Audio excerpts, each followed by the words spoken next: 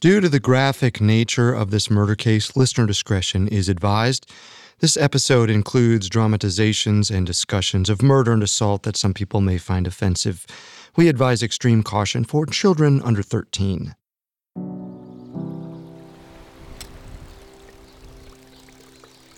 On the morning of March 29, 1971, Donald Chessman and John Wells left their homes in Los Angeles, California, and headed out into the Ventura County wilderness.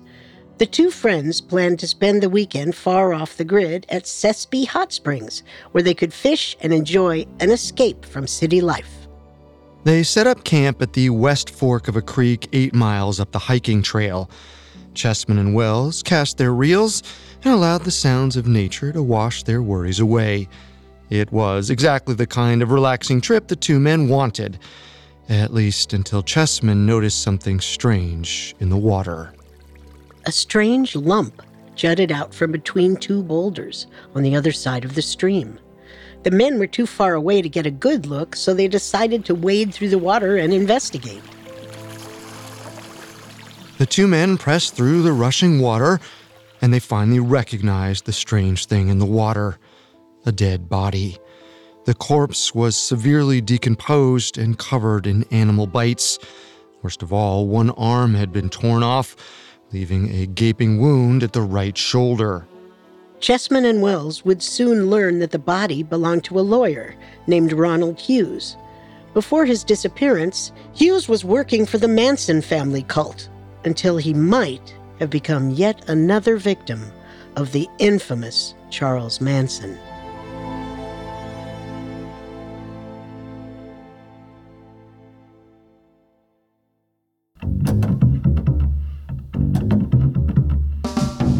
This is Unsolved Murders True Crime Stories, a Spotify original from Parcast. I'm your host, Carter Roy. And I'm your host, Wendy McKenzie. Every Tuesday, we dive into the world of a real unsolved murder and try to solve the case. You can find episodes of Unsolved Murders and all other Spotify originals from Parcast for free on Spotify or wherever you listen to podcasts. This is our only episode on the mysterious death of Manson family lawyer Ronald Hughes.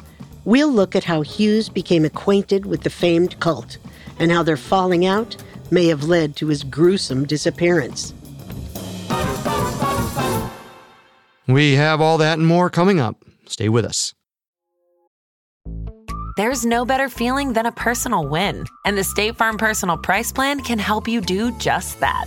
Talk to a State Farm agent today to learn how you can bundle and save with the Personal Price Plan. Like a good neighbor, State Farm is there. Prices are based on rating plans that vary by state. Coverage options are selected by the customer. Availability, amount of discounts and savings, and eligibility vary by state.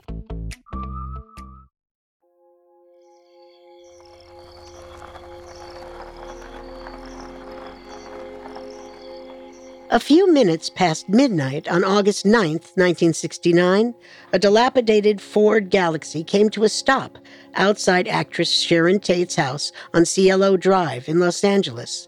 Susan Atkins, Linda Kasabian, Patricia Krenwinkel, and a 24-year-old Charles Tex Watson sat inside the car.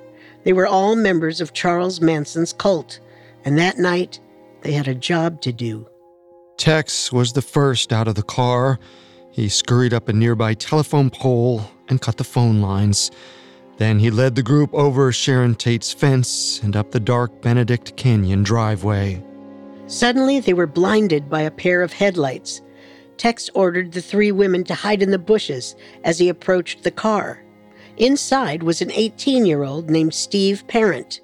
Tex pointed a .22 caliber revolver through the window and ordered Steve out of the car. Then he shot the young man 4 times in the chest. Next, the Manson family members made their way inside the house.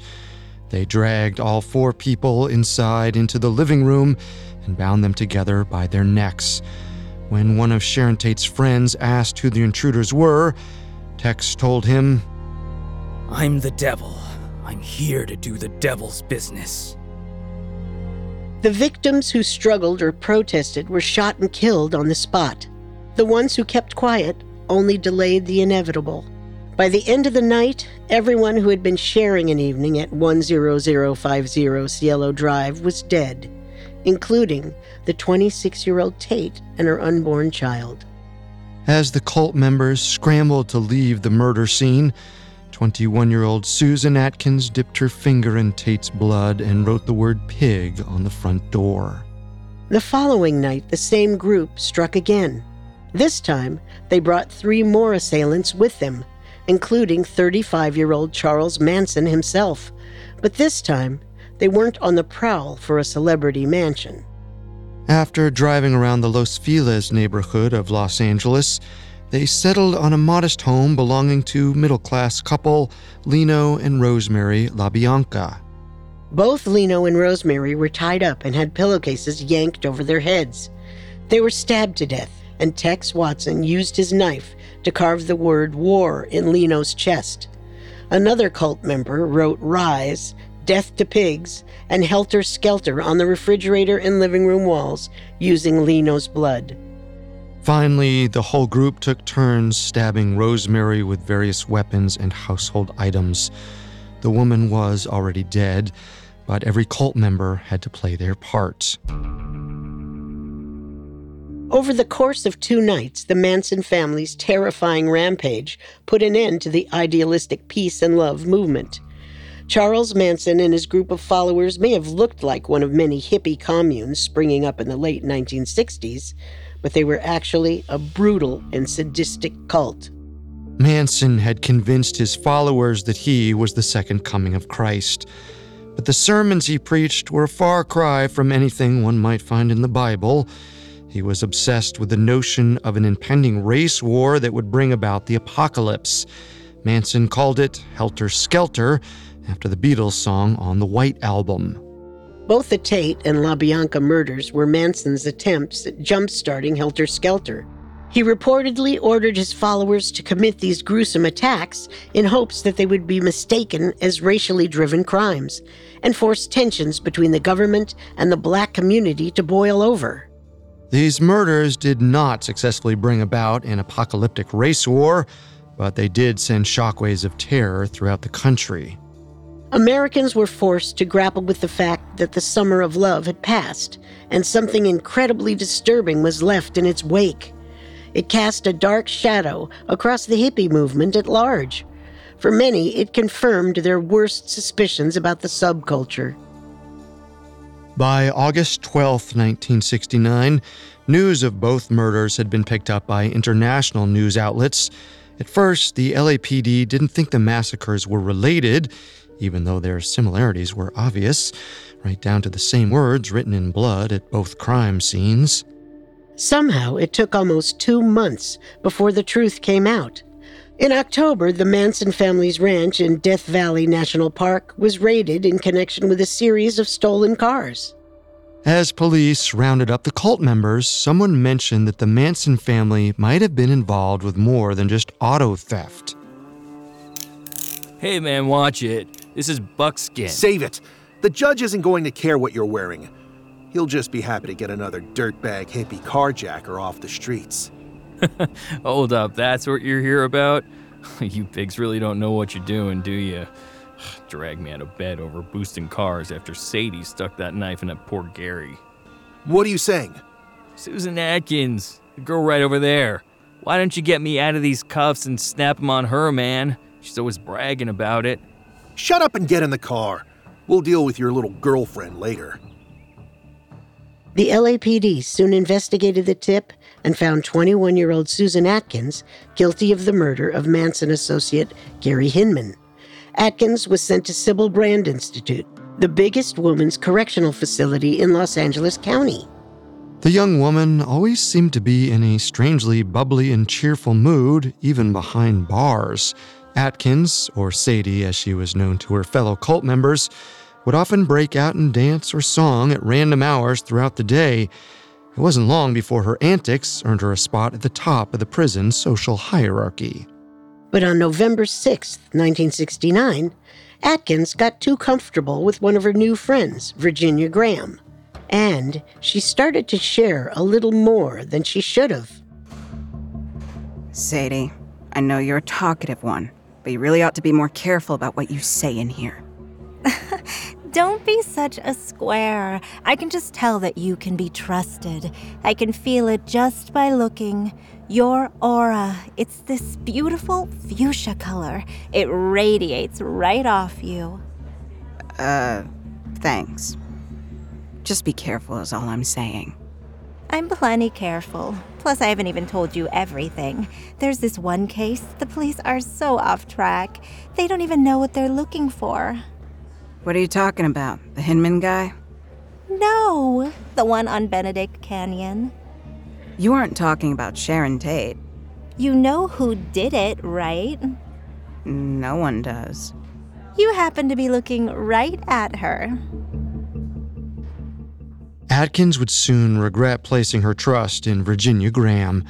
Graham knew that she could use information about the Tate murders to help leverage a better deal for herself, so she kept asking Atkins for more details, and the young woman was happy to share. It wasn't long before Graham had a full-blown confession from Atkins and extensive details about both the Tate and LaBianca murders. She and her friend at Sybil Brand, Ronnie Howard, brought everything straight to the LAPD. Sharon Tate's husband, the director Roman Polanski, gave the two inmates a portion of his $25,000 reward fund for helping to solve his wife's vicious slaying. And soon, Susan Atkins and 4 other members of the Manson family, including Charles Manson himself, faced charges of murder.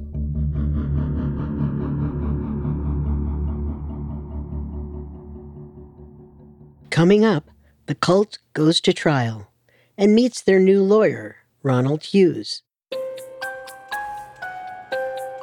The worst serial killer, the creepiest cult, the most outrageous con. If you're a true crime fan, you've probably pondered these things. Well, now you can get answers, or at least some passionate opinions. Every week on our podcast, Crime Countdown, my co-host Ash and I rank 10 unsettling crimes centered around a common theme, debating each case with just a hint of humor to lighten the mood. Elena and I may not be experts, and we may not always agree, but we're counting down anyway. Follow the Spotify original from Parcast, Crime Countdown. Listen free on Spotify. And now, back to our story.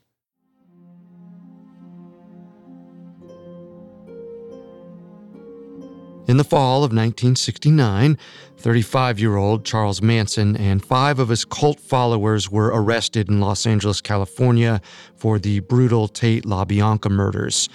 Manson loudly proclaimed his innocence and ordered his acolytes to do the same. But when 21-year-old Susan Atkins was threatened with a death penalty, she agreed to flip on her friends and speak for the prosecution. When she took the stand, her testimony of the night she murdered Sharon Tate was chilling. I looked into her face knowing that anything that I would say, I was saying to myself, in a sense reassuring myself. I looked at her and said, "Woman, I have no mercy for you." And I knew at that time I was talking to myself, not to her. It became clear that Atkins' ability to get carried away in her storytelling was as much of a problem in the courtroom as it was in the jailhouse. In her December testimony to a grand jury, she directly implicated Charles Manson as well as 4 other members of the Manson family. But in early 1970, Atkins recanted her testimony completely. When asked to explain, she implied that Manson threatened to kill her and her family if she didn't comply. Regardless of the reason, Atkins lost her death penalty immunity. She would be tried alongside all her fellow cult members.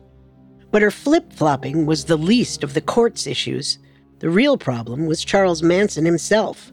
Manson had the right to a lawyer, but when the court appointed a reputable attorney named Paul Fitzgerald to represent him, the cult leader had other plans. Only 6 days later, Manson appeared before Judge William Keene and asked to fire his new lawyer.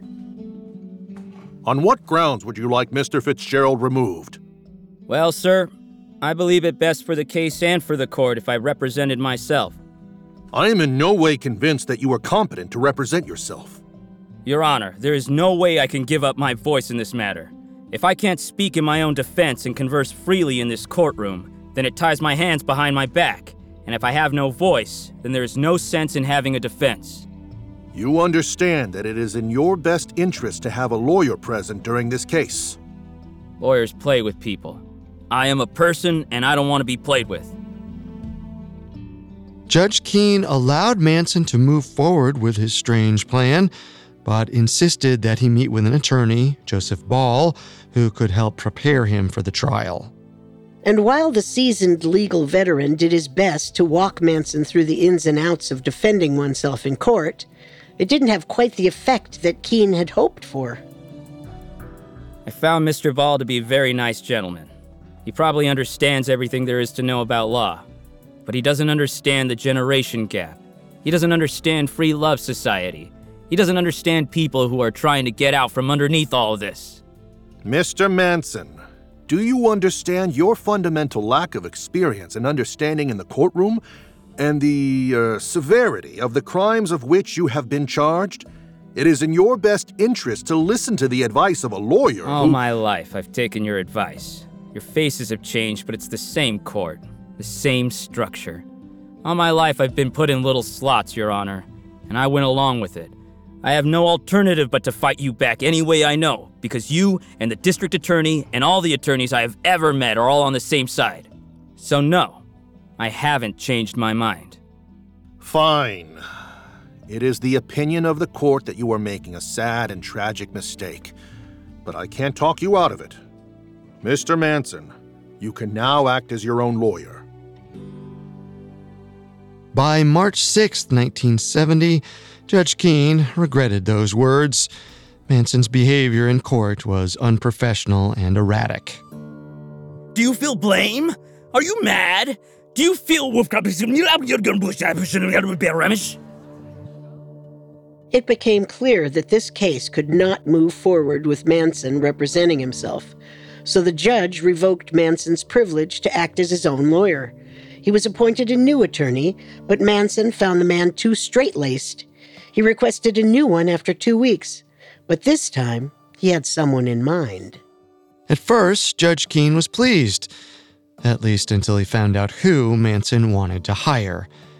His name was Ronald Hughes, an inexperienced 35-year-old attorney whose psychedelic drug habit and belief in ESP had earned him the nickname the hippie lawyer.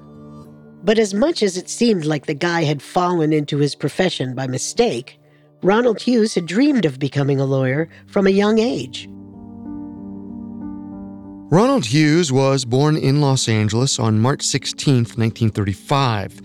He always dreamed of going to law school, but his life first took him to the Korean War and then to college in New York City before he finally returned back home to California to attend UCLA School of Law. Unfortunately, his dreams didn't quite live up to the reality of law school.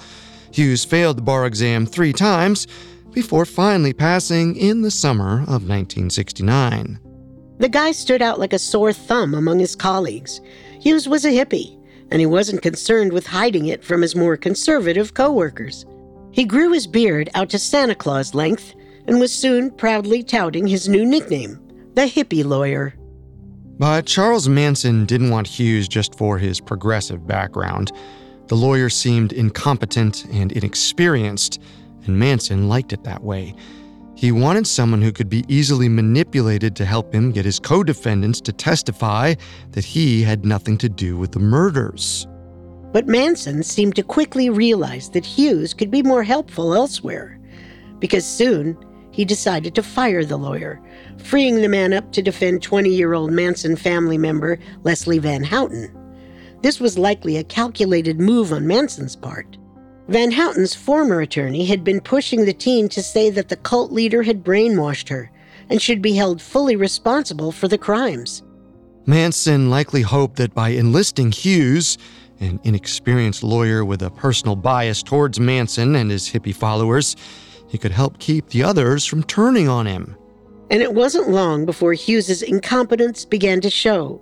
The lawyer frequently staggered into court wearing mismatched suits covered in food stains, and he had a very short temper. When prosecutor Vincent Bugliosi introduced evidence that made Hughes mad, the lawyer loudly cursed him out in court. Judge Keene immediately leapt in to break it up. Now, Mr. Hughes, you are either to pay a fine of $75 or you will be forced to spend the night in prison. I am a pauper, Your Honor. So be it. Since he couldn't pay, Judge Keene sent Hughes to jail, but the hippie lawyer didn't mind. He was much happier to spend the night in a cell than fork over money to the government. But as the trial continued, Hughes eventually got his act together. He actually proved himself to be an asset to the Manson family on a number of occasions. His understanding of the hippie subculture and the world of hallucinogenic drugs was incredibly useful, especially in the cross-examination of Manson family member Linda Kasabian. Kasabian was offered immunity from prosecution in exchange for serving as a witness, but Hughes managed to undermine her credibility with only a few questions. Miss Kasabian, is it true that you would often partake in the hallucinogenic drug LSD? And you are aware of the fact that these substances can cause irreversible damage to memory? Can't say I've heard that. Or maybe it slipped my mind. A few more questions. After speaking to some of your friends, it appears as though on several instances you've claimed to be a witch. Well, I thought I was a witch, yes, but I didn't have any powers. Okay, and you've also stated that you were initially drawn to Mr. Manson because of his vibrations? Of course. Just like that, Hughes had shown the straight-laced jury how far out there Kasabian was. They quickly dismissed her as a witness. Manson's plan to dodge responsibility was working, and Hughes was a big part of that success. But it wasn't long before Hughes started caring less about what Manson wanted and more about what would be best for his client, Leslie Van Houten. With each passing day in court, he began to understand the greater significance of criminal defense. Like any good lawyer, he did not want to see his client take the fall for a crime she did not commit. And so, on November 16th, the defense rested their case before they could present their counter-testimony. This was a calculated act of resistance against Manson's plan to use his female followers to absorb the blame for the murders. And Hughes was at the helm. Manson was furious. So were his faithful followers. Van Houten and the other Manson family members stood up in the stands and screamed their opposition. Please, we must be heard. You must let us testify. This case is built on lies. You're all a bunch of sneaky, sly animals. We were the ones who killed, not Charlie. We acted alone. Leave him out of this. Hughes and the other attorneys had predicted that Manson's followers were willing to take the fall at any cost, even if it meant outright lying about his involvement. They wanted to prevent any of the young followers from giving a false and incriminating testimony. Hughes may not have been the model criminal defense lawyer, but his moral compass was strong enough to prevent him from letting his client take the fall for Charles Manson. Manson knew what Hughes had done, and the cult leader had a few menacing words for the hippie lawyer as the court went on recess for the Thanksgiving holiday. Hughes, come here, boy. Listen, Charlie, don't be so sore. We'll figure this thing out. Look at me. Listen to me. I do not want to see you in this courtroom again. Hughes may have just made an enemy of a man accused of orchestrating nearly a dozen murders. But he didn't let Manson's possible threat get to him. He strolled out of the courtroom that day feeling carefree. To the hippie lawyer, he was just doing his job. Unfortunately for him, Charles Manson would soon get his wish, because when the court resumed session, Hughes was nowhere to be seen.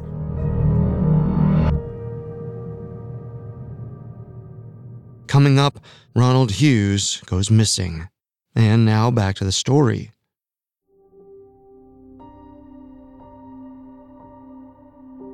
On November 20th, 1970, the Los Angeles County Court announced a 10-day recess in the case of the People versus Manson. Leslie Van Houten's attorney, 35-year-old Ronald Hughes, wanted to make the most of his time off. Hughes decided to spend the weekend camping with two friends, James Forsher and Lauren Elder. The group traveled to a secluded patch of woods a few miles away from Sespe Hot Springs in Ventura County. Hughes's car was broken, so Elder drove the group in her Volkswagen. Not long after the group arrived at the craggy terrains of the Los Padres National Forest, the campgrounds were hit by flash floods and rainstorms. The next day, on November 28th, Elder and Forsher decided that the weather was too bad to handle and they wanted to return to Los Angeles.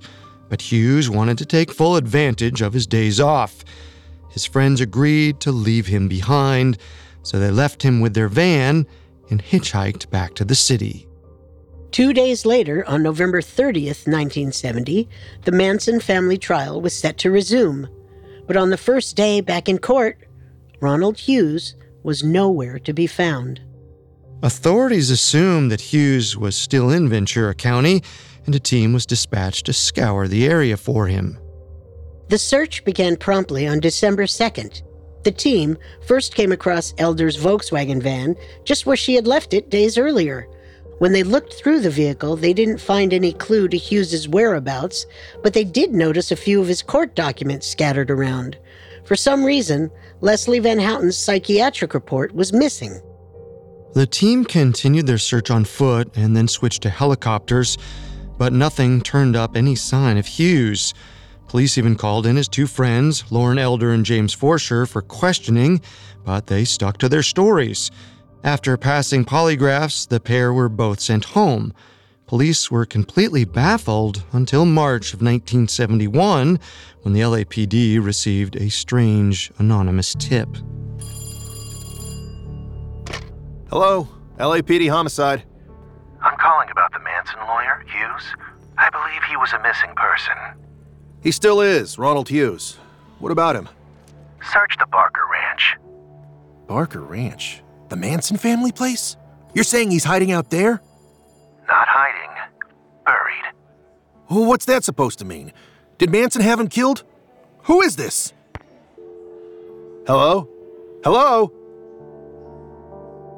The LAPD raced out to Barker Ranch, but they didn't find any sign of Hughes or his remains. But the idea that the Manson family had a hand in his disappearance made sense. Charles Manson was the kind of man who would want revenge against the lawyer who betrayed him in court, but the LAPD couldn't prove it. They weren't even certain that Hughes was dead. At least, not yet. On March 29, 1971, two fishermen discovered a body that was lodged in between two boulders roughly 7 miles from the campsite where Hughes was last seen. The corpse was naked and severely decomposed. Its entire right arm appeared to be torn from the socket. The man's teeth were one of the only parts of him left intact. Using dental records, police eventually identified him as Ronald Hughes. Unfortunately, Ronald's corpse had decayed so greatly, they could no longer determine his cause of death. And death seemed to be in the air. That same morning, Charles Manson, Leslie Van Houten, Susan Atkins, and Tex Watson were sentenced to death for the Tate LaBianca murders. Even though Manson was finally behind bars, authorities were no closer to agreeing on the cause of death for the cult leader's ex-lawyer. The Ventura County Sheriff investigating the case believed the death was accidental. The massive rainstorm that took place during Hughes's camping trip might have caused the nearby creek to flood. As far as the sheriff was concerned, Hughes was likely dragged away by the current and drowned. But those who were more connected to the Manson family had very different theories. Manson prosecutor Vincent Bugliosi was convinced that Hughes was murdered and that Manson himself was behind it.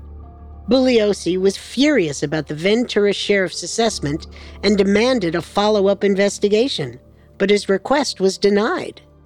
Evidence may have been scarce, but Bugliosi believed that the Manson family were responsible for far more murders than they were charged for, and a former cult member named Sandra Good agreed. On December 22, 1975, Good told a documentary crew that the Manson family had been responsible for nearly 40 deaths, including Ronald Hughes.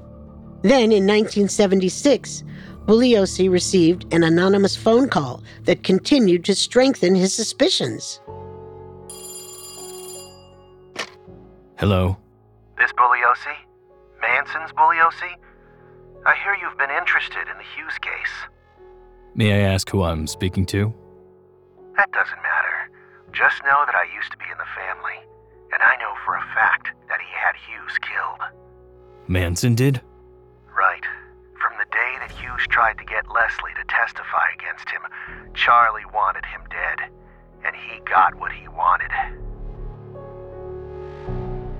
All anonymous tips and speculation aside, police have never been able to find any incriminating evidence tying the Manson family to Hughes' death, or proof that he was even murdered at all. Charles Manson himself died in prison on November 19, 2017, at the age of 83. The truth about the hippie lawyer likely died with him.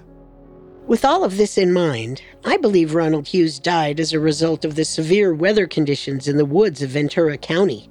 The storm was bad enough to have caused flooding, and the waters could have easily rushed through the campground where Hughes was staying.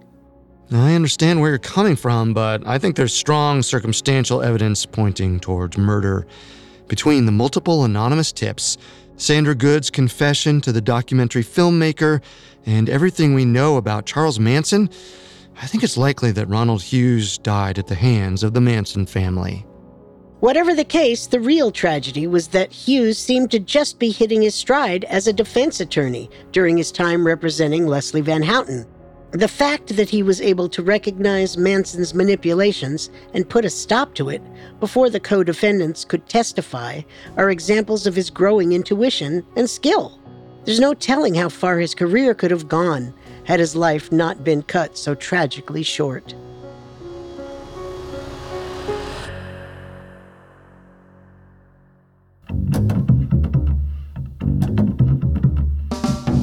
Thanks again for tuning in to Unsolved Murders. We'll be back next Tuesday with a new episode. For more information on Ronald Hughes, amongst the many sources we used, we found Helter Skelter by Vincent Bugliosi extremely helpful to our research. You can find all episodes of Unsolved Murders and all other Spotify originals from Parcast for free on Spotify. We'll see you next time. If we live till next time. Unsolved Murders, True Crime Stories is a Spotify original from Parcast. Executive producers include Max and Ron Cutler. Sound design by Michael Langsner, with production assistance by Ron Shapiro, Trent Williamson, Carly Madden, and Joshua Kern. This episode of Unsolved Murders was written by Spencer Fox, with writing assistance by River Donahue and Giles Hofseth. Fact-checking by Cheyenne Lopez and research by Mickey Taylor. The amazing cast of voice actors includes Tiana Camacho, Jen Wong, Ellie Schiff, Joe Hernandez, and Tom Bauer. Unsolved Murders stars Wendy McKenzie and Carter Roy.